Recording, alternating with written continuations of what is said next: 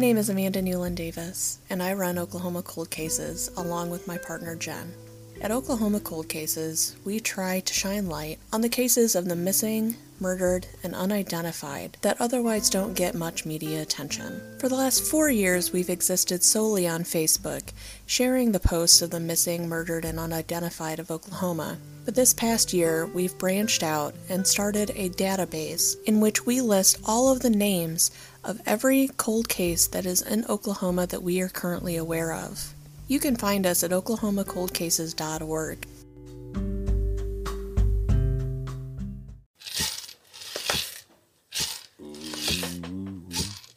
You're listening to Sirens, a true crime podcast, brought to you by the Sirens Network. This podcast contains explicit content, so listener discretion is advised. The opinions expressed on this podcast are solely the views of the hosts and do not reflect the views of affiliates, associates, or sponsors of this podcast. This is Sirens, a true crime podcast.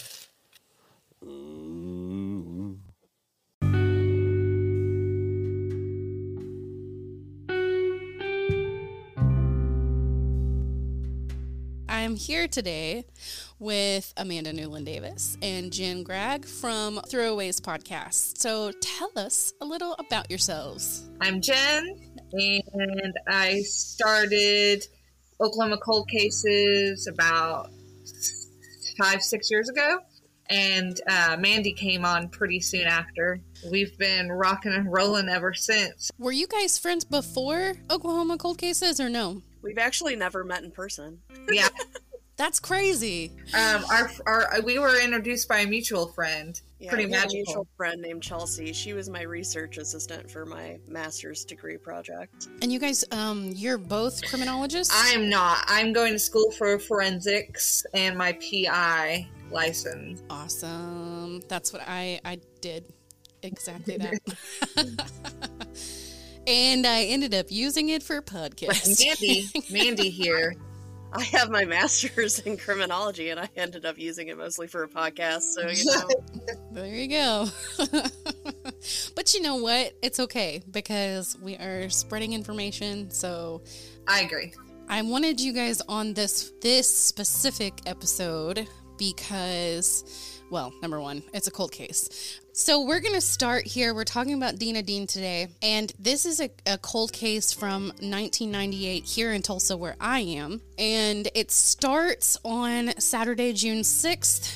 The 2800 block of South 49th West Avenue. It's like a little shopping center called Town West Shopping Center. And it was specifically 5616 West Skelly Drive. Some of these places aren't there anymore. So I don't feel so bad giving specific addresses when they're not there anymore. So 16-year-old Dena Dean, she's working at Arby's at the time. She clocks in. She plans to meet her family at the racetrack after work. And her family goes ahead and heads to the racetrack, and she clocks in at work.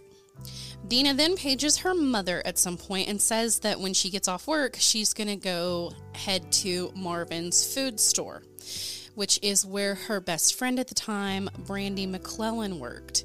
And she's going to wait for her there to get off when she closes up the store so that she can get a ride home. I guess she changed her mind and didn't want to go to the racetrack. But that was they did that a lot. It was like a racetrack family. You know, it's interesting when I was researching this part of the story, there are a couple different reports in the newspapers about what actually happened. Like, there's one report that says that she called her mom and asked her if she could hang out with a boy. Yeah. This report here, like this one, and then there's another report that was different as well. And it's been a really weird, like, which one is exactly the right one. But then, yeah, there's, different reports all over the place, which is weird too because this is like coming from her family. Yeah, I agree. She goes over to the grocery store, which this grocery store was like not even a block away from where she worked at Arby's. Around 8:15, she arrives at Marvin's, and a family friend and her daughter, Pepper, see her inside of Marvin's. Pepper is not her best friend that works there. So she is seen inside by two completely different people than her best friend. Well, I'll just put it like that. They speak to her for a very brief moment, and they go on about their business. This is 8:15. I'm not sure if she looked at her watch and was like, look, it's 8:15 and I see Dena. I don't know. I always wonder about that too. And then around 10 p.m., Brandy, she's done with work. She's closed up. She goes out into the parking lot to meet Dena. Dena's car is there. Her windows are rolled down, but Dena is nowhere to be found. What time of year did this happen? This was in June, so it was hot out. So it's just a vacant parking lot. The way it was described is literally her car was the only one in the parking lot. And her windows are rolled down as if she were at some point sitting in her car, waiting on her, and had rolled down the windows. But she was just gone. No trace. And so Brandy tries to page Dena. This is back in the day with pagers. And she waits by the phone. Apparently Dena was really dependable on getting directly back to her when she paged her, but she never called her back. And so Brandy starts kind of freaking out. She's crying. A family friend sees Brandy there. I don't know where this person came from, but apparently all of a sudden there's a person in the parking lot with her, and she asks her if everything is okay. Brandy tells her that Dena was supposed to meet her, but she isn't anywhere to be found. And so she asks Brandy if she needs a ride home, and Brandy refuses. She says she's gonna sit and wait for Dena. The family friend then thinks that it's probably best to call Dena's parents. They do so, and Brandy eventually goes home with her brother's girlfriend. I don't know if she called her brother's girlfriend to come pick her up or what happened with that, but she eventually left with her. So then her dad, Larry Dean, decides to go down and look for her, and her mom stays at home just in case that she may come home. When Larry gets to the parking lot, he finds her car, but no Dena. He searches literally all over the parking lot. At one point, he literally said that he went behind the buildings and he was searching in the trash cans, lifting trash can lids up. Yeah, he was looking in the dumpsters because he said that he immediately felt like something was bad had happened. I kind of understand that, that, I don't know, maybe it's just a parental bond, something is not right. Mm-hmm. I probably would have too. I'd have been okay, check everything. Yeah, he was worried instantly. But he doesn't find her nor any trace of her. No work clothes, no personal effects or anything like that, no pager, nothing. This is mother said that I told her she could go talk to him and stay at the store there in the parking lot and to be careful, but to be home by 10:30. So there's that instance of her talking about her possibly meeting a boy. Mm-hmm. Well, and then the thing is too is that teenagers, their minds change instantaneously. So, and then so by 1 o'clock, they call the sheriff's office. They tell Dena's parents that she's probably a runaway, which instantly upsets me. They label every single teenager a runaway, no matter the circumstance. Don't want to be the person to say that that's just lazy police work. It's lazy police. Dot. It's so frustrating. Then the FBI is informed. That's really quick. Yes. Why? I'm not really sure why. I didn't see anywhere where it said, well, this is the reason why they went ahead and informed the FBI. I have no idea. But so the family, and I also don't know if the family was the ones that informed the FBI. I mean, even if the family informed the FBI, that's really, really quick for them to get involved with a missing person when you're not looking at state lines being crossed or a serial. Right. It's a little odd. And they also didn't believe that she was a missing person at the time. They also thought that she was a runaway, so they dismissed it. Ugh. So the next day, after looking into Dena's life, finding she was a very dependable person, a good student, they've actually classified her then as a missing person, possibly abducted. and they began fingerprinting her car that was still there in the parking lot. It always boggles my mind when we're not saying it's a missing person when her car was like basically abandoned. Yeah. In an abandoned parking lot. Who just leaves their car like that? And decides to go off to a new life. Yeah. A 16-year-old. Well, if you're going to run away, wouldn't you take your car with you? I would think. I mean, the only thing I could think of is if she decided to go off with this boy and he had his own car. Uh-huh. I still don't think she would just leave the windows down and leave it unlocked. No, I don't either. That sounds like someone who's planning on coming back to the car. Yeah, or someone who was in the car when she was taken. Yeah. Just sitting there probably listening to music or something. Mm-hmm. What's her stuff in the car? There was some personal effects, but I mean, she was in band and stuff like that. So, I mean, it was stuff from school and stuff from going to work. There wasn't anything out of the ordinary in there or anything taken from what I understand. So, yeah, it wasn't about breaking into the car. Did she take her wallet with her? Did they ever find that? I don't believe that they did. I'm not sure if she carried a purse or a wallet or where she carried her ID, but I don't think that they found her ID. But then again, if she were standing out in the parking lot or something talking to somebody, maybe she had a purse on at the time. If she had gotten into the boyfriend's car at any point, she would have taken her purse with her. I mean, I would have. I would have taken my car keys but I also would have rolled my windows up. I locked my car. I probably wouldn't have if I thought I was just cruising for a minute to talk for a second. Maybe if you thought that you were just going to be driving around this large parking lot or something. Yeah, exactly. Well, I mean, back then she probably had crank windows. That's a lot of work if you're only going to be gone for a minute. Yeah, you're not wrong. Didn't fingerprint the car until the next day. Her family starts putting up missing person flyers all over town. And during this time, they actually never have any contact with Dena's best friend, Brandy. She doesn't even call the night that she goes missing to let Dena's parents know that she was gone and what happened. I guess it's a little odd, but when you're teenagers, maybe she just thought Dena got busy. Just didn't think about it. Maybe her parents told her not to call because they thought it would be a bother. And that could be it too. You, as a kid, even a teenager, you always have other people kind of hovering over you, telling you what you should and shouldn't do. You know what I mean? Uh-huh. Especially in cases like this. Yeah. I mean, at 16, I had a really good best friend, and we worked together. I think if Tasha didn't show up and I saw her car, I would have assumed that she was off with somebody else. I probably wouldn't have called her dad. Yeah. Well, yeah, and that's especially if maybe Brandy thought that she knew that she was going to meet with some boy. Yeah. And, thought, oh, maybe she just went off with him for a minute and she'll be right back. That's probably why she told that one person, no, I'll just wait for her. And then she just never showed up. Yeah, she clearly thought she would come back. Let's talk about her life before her disappearance. So she played the clarinet in the high school band. She was Larry and Diana's first child together. But fourth child in their family. So she was actually the baby. Mm-hmm. They had a good, humble home life together.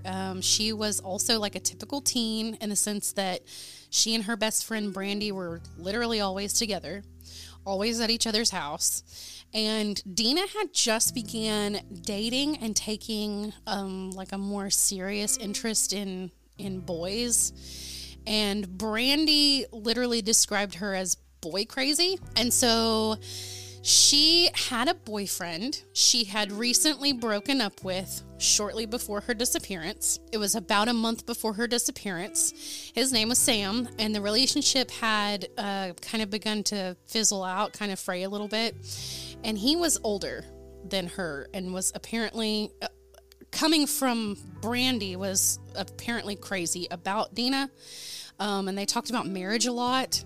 And Dena was only 16. He was 18 or 19 at the time. Yeah, he was older, not in school anymore, older. Something happened, and the relationship ended. Brandy, I get a lot of this information from Brandy because she was like the best friend, and then the what the parents have said about it, and none of them seem to know exactly what happened between Dena and Sam for the split to happen. Dena kind of moved on really quickly because she immediately started seeing another guy named Mike. And so Angie, Brandy's mother, she was actually a manager at Marvin's at the time, even during the disappearance, and claims that they were also close, that she was like a daughter to her, and they spoke often about what was going on in Dena's life. And she said that she and Dena spoke a couple of days prior to Dena's disappearance. They were in her home, and they talked about this new guy named Mike Converse. Yes, like the shoe. And she was apparently like madly in love with him. He worked at Marvin's with Brandy and Angie. They had begun dating about a month prior to Dena's disappearance. And according to Brandy's mother, she had told Mike that she was pregnant just days before on June 4th because he wasn't as committed as she was, but it wasn't true. So she wasn't actually pregnant. She was not actually pregnant, but she told him that she was because he wasn't as serious about the relationship as she was. And I guess that was her way to like jolt him into getting more serious with her. Teenagers.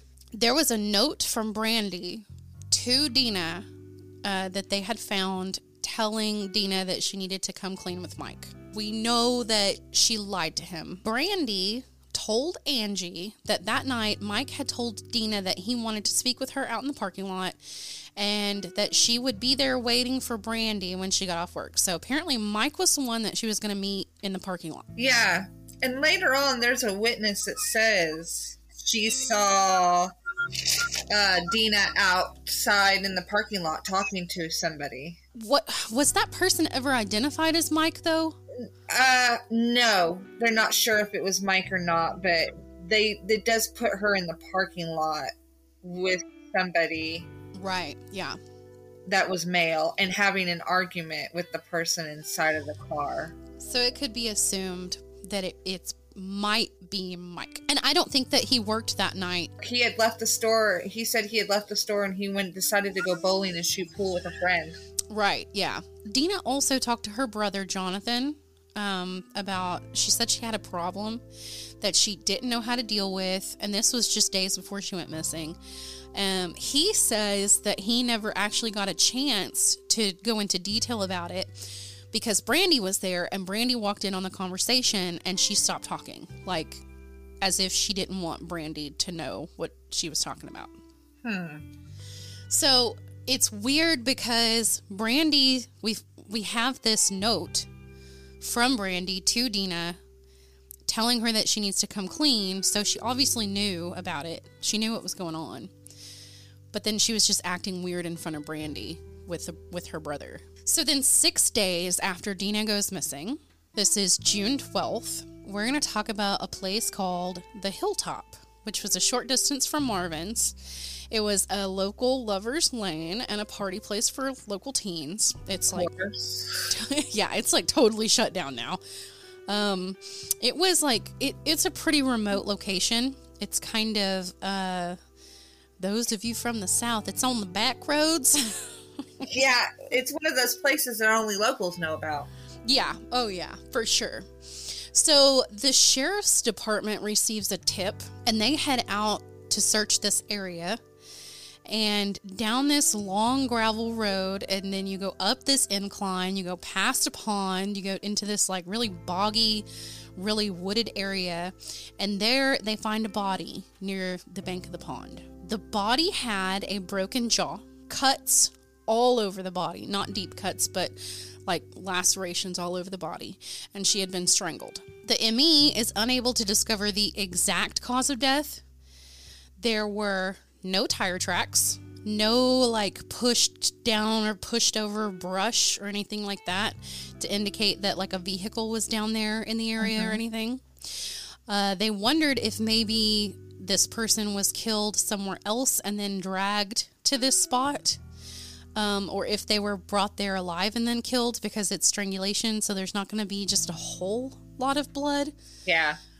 And especially if I didn't see, but I wondered if those lacerations were post-mortem, because they didn't really find that much blood, or if it had happened in another location. But it did end up being Dena. They identified the body as Dena. Dena's oldest brother had actually gone up there with a sister and his wife the day after Dena disappeared, and he claims that they looked there thoroughly and she was not there. I mean, they would have, anyone who had gone up there, and she wasn't hidden or anything, was she? No, she was not hidden. No, yeah. She wasn't. So in those 6 days, anybody could have went up there, and I doubt nobody went up there that entire 6 days. Yeah, and this is why I kind of like to think that she was probably killed elsewhere, because you have somebody who's literally searching this area the day after she goes missing, and she's not there, and you don't have any blood evidence to suggest that, she was cut or anything there. Did the ME mention any estimate on time of death? Not that I recall. The ME had said, because it's frickin' June in Oklahoma. Yeah. And, when bodies are left outside in that kind of heat and humidity and grossness, like, it makes it really hard to determine. But yeah. So, but there were a few items collected from the scene. They collected cigarette butts. They found a pager, which they believed is Dena's, and they found a bunch of sunflower seeds. I wonder if the sunflower seeds were eaten. If they were I wondered that as well. I actually didn't see anywhere where they were like, oh yeah, they were spit out sunflower seeds. But also, I also kind of assume that if they're collecting them, it's probably to see if they could get DNA. So yeah, I kind of assume that they probably were, like, just shells. Was Dena dressed when she was found? Yeah, she was, yes. Okay. And they didn't suspect any sort of, like, sexual assault or rape or anything like that. Okay. I almost wonder if the lacerations, I almost wonder, because you said it was like a woody area, right? Yes, that's a really good point. Yeah. I also thought, like, running to get away from... Yeah. That's also what maybe she was running through the woods and that's how she got all of those. Yeah, that's a really good question. Those are questions that no cops could answer. This case almost instantly just went cold. They kind of hit a dead end. They did have stuff for DNA, but I don't know how. What are they testing it against? See, and that's the thing, is like, what DNA did they find on her? I don't remember when the DNA, like the national database, was established. Yeah. And if they were running it against that, or if they were just collecting it to be collecting it. Because I don't remember seeing anything, at least at this point in the investigation, where they compared it to anything. And they also got the cigarette butts. So, I mean, they knew that there was DNA, but maybe they were just waiting to get a suspect to run it against. It seemed to me, from what I was reading, the cops kind of knew or kind of figured out the situation early on, but they just haven't had the evidence to support their theory. Tulsa Cold Cases actually picked this case up 2018, and they started their investigation. So this was, 20 years later. Yeah. Yeah, so this is a cold case for 20 years, it's sad. Which is a little crazy because, like, they had suspects. Yes, they did have, they did. And apparently they exhausted all of that. Mike had an alibi that night. Like you said, he was bowling, and then he went to a couple other places with a bunch of other people. And I guess his stuff checked out. Like, they never had anything solid. Well, and 20 years later, Brandy finally spoke up, and she claims that she actually went home that night. Okay, so she said she went home that night with her brother's girlfriend, but that they drove by Mike's house, which Mike's house was apparently really close to Marvin's, to where he was working, to see if Dena was there. And Mike's mother, DeWilla Converse, answered the door. She said Mike wasn't there and neither was Dena. And then Mike came home while she was there and looked really surprised to see her. She said that he looked out of breath and was really short with her when she asked about Dena. And she tried to ask him more questions. He got really agitated and told her to leave. And so they left. I'm not sure why she never shared that for 20 years with anyone, like not even police. I wonder if he had a reputation of a bad temper. Yes, he does. And maybe she was scared of him. She might have been. I mean, she's only also 16 at the time. So Mike's alibi, I have yet to see where he either denied or confirmed even seeing Dena or meeting her in the parking lot that night. Yeah, there's no statements to that anywhere. And then he actually says that he got home at 10:15, which would have technically, if we follow the timeline, I mean, the last time she was seen was 8:15. And then 10:30, we knew she was gone. So there's a couple hours in there. So he says he got home at 10:15, that he came from bowling with friends at River Lanes Bowling Alley, which was 12 miles away from his house. And then he went to a local pool hall where he claims to have been for about a half an hour. So if Brandy went by his house after waiting for Dena in the parking lot where she was missing by 10:30, and Mike came home when Brandy stopped by, then he would have gotten home at around midnight. Yeah, I was going to say. So that doesn't really line up to me. His alibi gives him around 2 hours. If it lines up with Brandy, gives him about 2 hours to do whatever he was doing to fit Brandy's timeline. So the theory, the Tulsa Cold Case Task Force actually tested that theory, and they found that his alibi was feasible, although Mike's brother says that he actually got home at 10:45, not 10:15. So his route was feasible, but they're still not sure who's telling the truth, whether he got home when he said or he got home when Brandy said. Yeah. They did look at Mike's time card from work that night. And this is where they discovered that Robert Converse, Mike's father, had actually shown up one day after Dena went missing to try to get Mike's time card, but it was already claimed by authorities. So many red flags. Well, also, there's a bit in the paper that says when Dena told her boyfriend she was pregnant, apparently the boyfriend's father rushed back from Missouri to West Tulsa to confront Dena at Marvin's. Right. Yeah. Good Lord, he rushed? Like, that's a bit of an extreme reaction. Well, okay, so let me tell you a little about Robert Converse. Robert Converse was actually married 6 times. Today presents himself as a Christian minister. Robert and Mike had apparently a strong bond, and one ex-wife says that he was very smart but very manipulative. Another ex said that he hid behind the Bible, that he thinks that he is so loved by God that it didn't matter what he did or said. She also said, literally through tears, that he was, quote, the devil himself. He was actually living in Table Rock Lake at the time that Dena went missing. And yeah, the authorities found out that Mike had called his dad when he found out about Dena's pregnancy on June 4th. And he rushed to Tulsa from there. Yeah, he was pissed. And that probably falls under the religious aspect of it, because they were not married, nor had they been together very long. They're both really young. He probably didn't want him to mess up his life. Like, yeah, he probably had a whole bunch to say about it. But it sounds like to me that he's more mad at Dena than he is his own kid. Yeah. Two to tango, man. He showed up at Mike's work on June 6th to talk to him about the pregnancy. So he was in town when Dena went missing. Mm-hmm. He was there at the same time as Mike, Dena, and Brandy. Now, of course, he denies being there that night, but there's a bunch of people that put him there that night. The father and uncle are both seen in that red truck that night or something like that.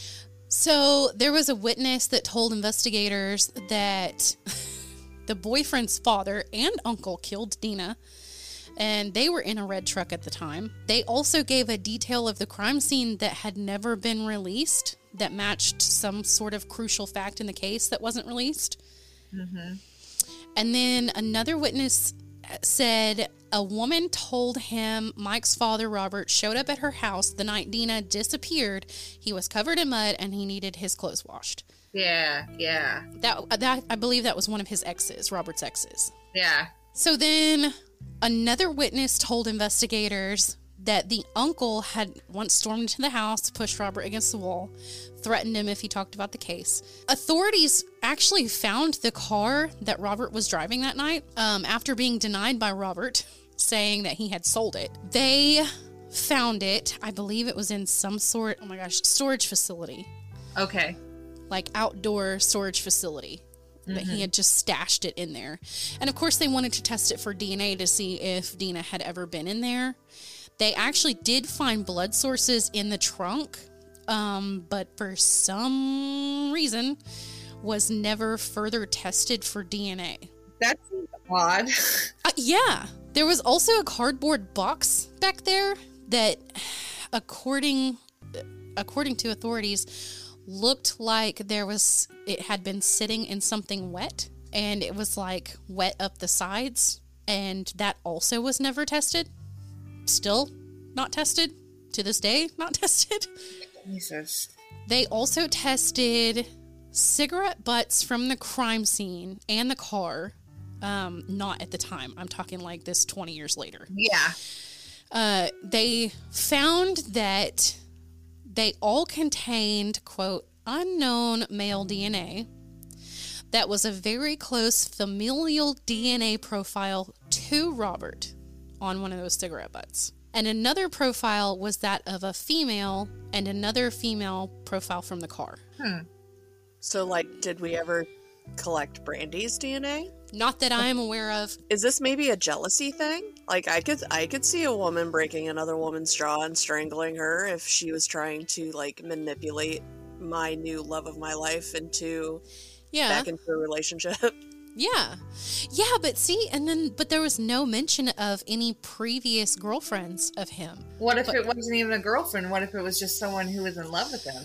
What if it was his mom? Yeah, I mean, that's a good point. I'm just saying. But yeah, you're right. So they did collect, his name is Stephen Converse, the uncle. And they also collected DNA from Cindy Converse, which was Robert's wife at the time. It was thought that Cindy was having an affair with Robert at the time that he was married to someone else, and eventually they got married. So they kind of have a Bonnie and Clyde relationship is where I'm going with this. Okay. And to this day, they're still waiting on the results for those DNA tests. What? Yeah. Right after the DNA collection, it got kind of weird because Robert posted on his Facebook wall, they thought that it kind of sounded like a suicide threat. It literally said, quote, watch for the unexpected death of a Tulsa minister, end quote.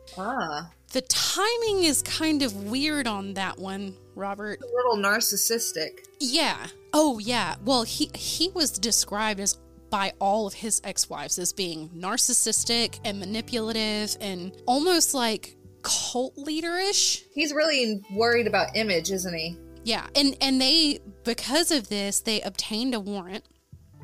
They got Robert's laptop, his cell phone. They got his ex-wife's cell phone. They got data from Cindy's cell phone to Robert's phone, like conversations between them. And they're asking the other one, like they're telling each other certain things. They're telling each other not to mention, like it says, don't mention that one thing. And then it's like deleted. And of course they can like recover some, deleted text. So there's like a bunch of weird stuff going on there right after the DNA test was taken. I didn't find any mention of polygraph. No, I didn't either. No. Especially in the 90s. They polygraphed everyone. I know. Like all of this stuff that we're talking about right now is from 2008. And this is like retired investigators doing this stuff. Mm-hmm. Like doing the job of the police that they should have done 20 years ago. I was going to ask if we knew anything about the relationship between the police and the Converses. I don't know anything about their Okay. relationship, no. To my knowledge, I don't think there is one. Okay. Mike and his mother had not lived in Tulsa, like their whole lives. Okay. But they had moved from, I believe it was Missouri, where Robert was. Okay. So, yeah, I don't think that, I mean, they're kind of outsiders.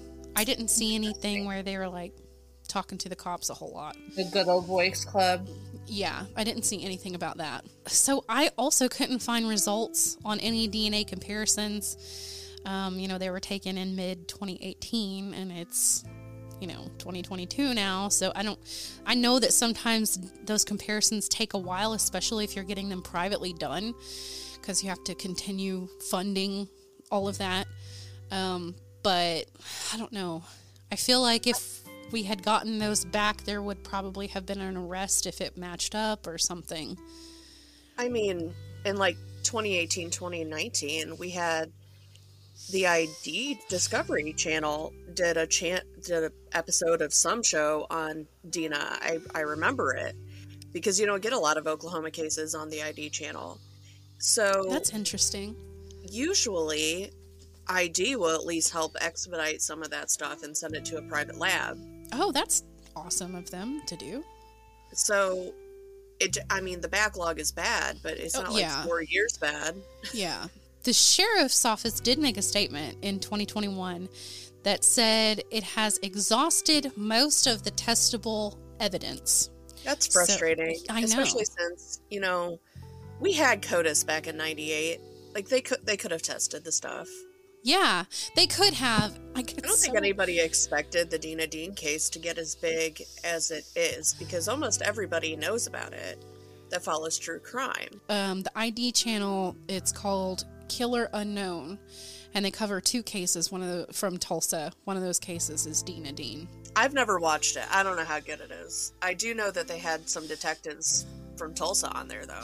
It said that they follow the Tulsa cold cases as they try to work some of this case. Because, why didn't we, I guess I don't understand. Like, we knew that the brother had been there, and I know that he was, because of him going out there, he was actually a suspect for a while. Like, he had a alibi. Apparently, he lived with the parents, I believe, at the time. They were all home. I don't know, that dad and the uncle is looking pretty good to me. It just seems like they don't have the physical evidence Yeah. to be able to charge them. And that is frustrating. Getting a familial DNA match on the cigarette butt that was there the night, a familial DNA match to Robert, it kind of points the finger at the uncle. Yeah, the uncle seems to be the most suspicious character. Why would he be that invested? It would seem to me that Robert would be more invested and do something like that than the uncle would. Maybe Robert couldn't go through with it, so the uncle did it for him. Well, you make a good point, because everybody says that he was cult leader-ish, and people like that don't do things themselves, so you do have a point there. Man, I don't know. It's just such a strange case. For the most part, I feel like we covered everything. I do think it's such a strange case because there are many different ways you could go with the suspect pool. Yeah. It could be, we could all be completely off base and she could have been taken by a stranger. Yeah, that is always a possibility as well. I think Mandy had a good point with the cuts. Yeah. The running through the woods. Mandy, that was a really good... Personally, I don't think it's a stranger danger situation. Like, this reeks of a personal killing. Yeah. Especially the strangulation. No, especially the broken jaw. Like, it's almost over the top. Overkill. Yeah, over the top, yeah. My guess is she was yelling and they wanted her to shut up. That's exactly what I was about to say. Like, she was yelling or screaming, or even that may have been the first strike. Maybe she said something they didn't want to hear or something. It didn't start off as a murder, but it ended up that way. Exactly, yeah. I think law enforcement made a mistake by saying that they've, like, pretty much exhausted all of their evidence, because if they go to interview anybody now, they know they don't have anything. Yeah, I don't know why. I don't know why police do. They sort of lost. They do. They sort of lost their upper hand there. Yeah, you're not wrong. You're really not wrong. Did they think that maybe they were going to lure the suspects into complacency? That's a possibility. I wonder if they had tapped their phones to see what they were going to say after they figured out they have no evidence. Oh, that's interesting. I mean, personally, from a professional aspect, that's probably something I would have done. Yeah, but I'm a suspicious person. If they got their phone records, they got a warrant for their phone records. I'm sure they did. They could see all the texts and stuff, and all of that looked awfully suspicious anyway. The whole thing is suspicious. And you know that to some degree, the police department has to feel a little bit responsible and guilty about the fact that they didn't push the investigation when they could have. Especially now that it's, like, up here, like, I don't know if, down there in Oklahoma City, you guys have News 9. Yeah. So here we have News 6, and that's, like, the sister station. Yeah. And one of the reporters, Lori Fulbright, she has literally been on this case since day one. She's still at News on 6, and she covers it like every single year. Every year on either Dena's birthday or on the anniversary of her going missing or her death. She does something every single year. So it is constantly in the news up here. Yeah. What about her previous boyfriend, the one she had just broken up with? Like, not Mike, but Sam or whatever? Yeah, they did investigate him because they had initially thought that maybe this was like a jealousy thing because they were really close, but he had an alibi. I can't remember what it was, but he had an alibi, and it was like pretty solid. Can you imagine getting taken out by somebody named Sam? Like, it's such a puppy dog name. Like, yeah, who suspects a Sam? Oh, not Sam. Sam would never do that. Yeah. In my experience, most suspects are named Steve, but that's just me. I wonder about the boy crazy comment. That maybe it wasn't just those two guys, that maybe there were more. Yeah, like, are there other ex-boyfriends we don't know about? Yeah, I mean, it did say that she was, like, really obsessed with dating. That was literally a quote from Randy. Dating. Literally any of that could have happened. And none of it seems to have been investigated properly, so. Yeah. I think in 98, if they had done a little bit more, that we wouldn't be here in 2022 discussing it. I feel like that's the theme of most of these cold cases, though. Especially in Oklahoma. Yeah. And of course, you know, you guys out there, if you have any information, you can always call. You know what? I would, if I were you, I would call the Tulsa Cold Case Task Force first. Just throwing it out there. But you can also, like, leave tips anonymously. So, you know, if you have any information, don't hold back. Share that, because that might be the missing link. You never know. Yeah. And hey, we have an anonymous tip box on our website at oklahomacoldcases.org. So if you want to leave, it's on the Facebook page. It's on the Facebook page. Okay. Yeah. Well, either or, you can leave us a little tip there too if you need to.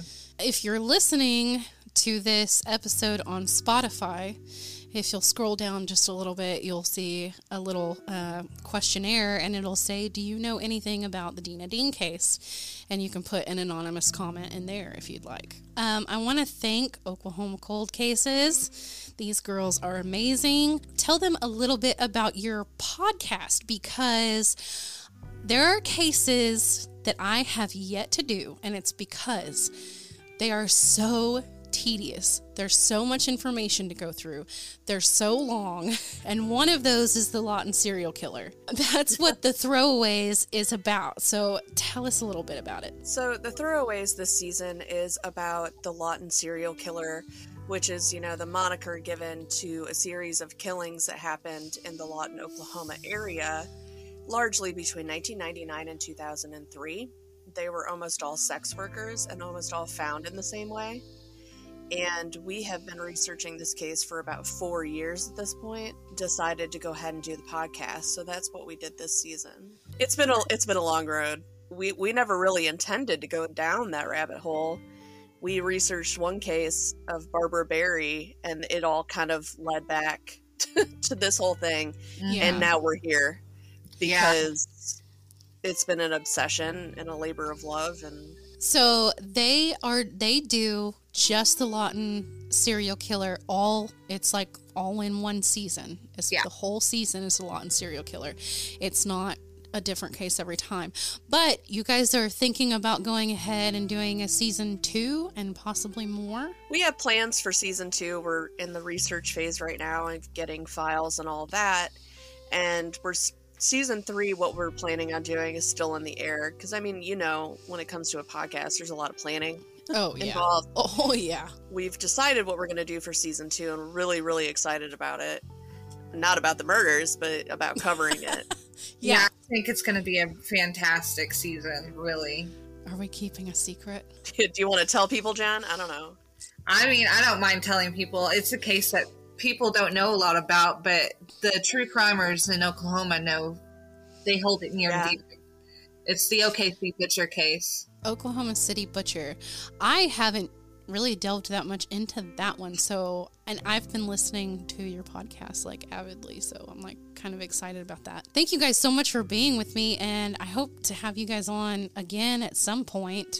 I just don't know what case, but this was a lot of fun because most of the time when I'm listening to your podcast, I literally have it like I'm sitting in my baby's playpen with him, and I've got it up on a shelf, and I'm just like yelling.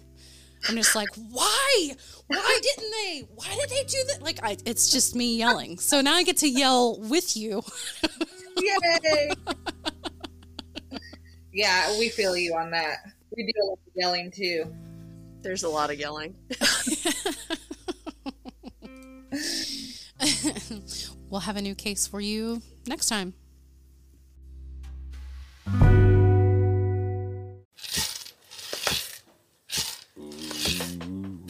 You've reached the end of our episode. All suspects are innocent until proven guilty in a court of law. Join Raven next time on the Sirens Podcast.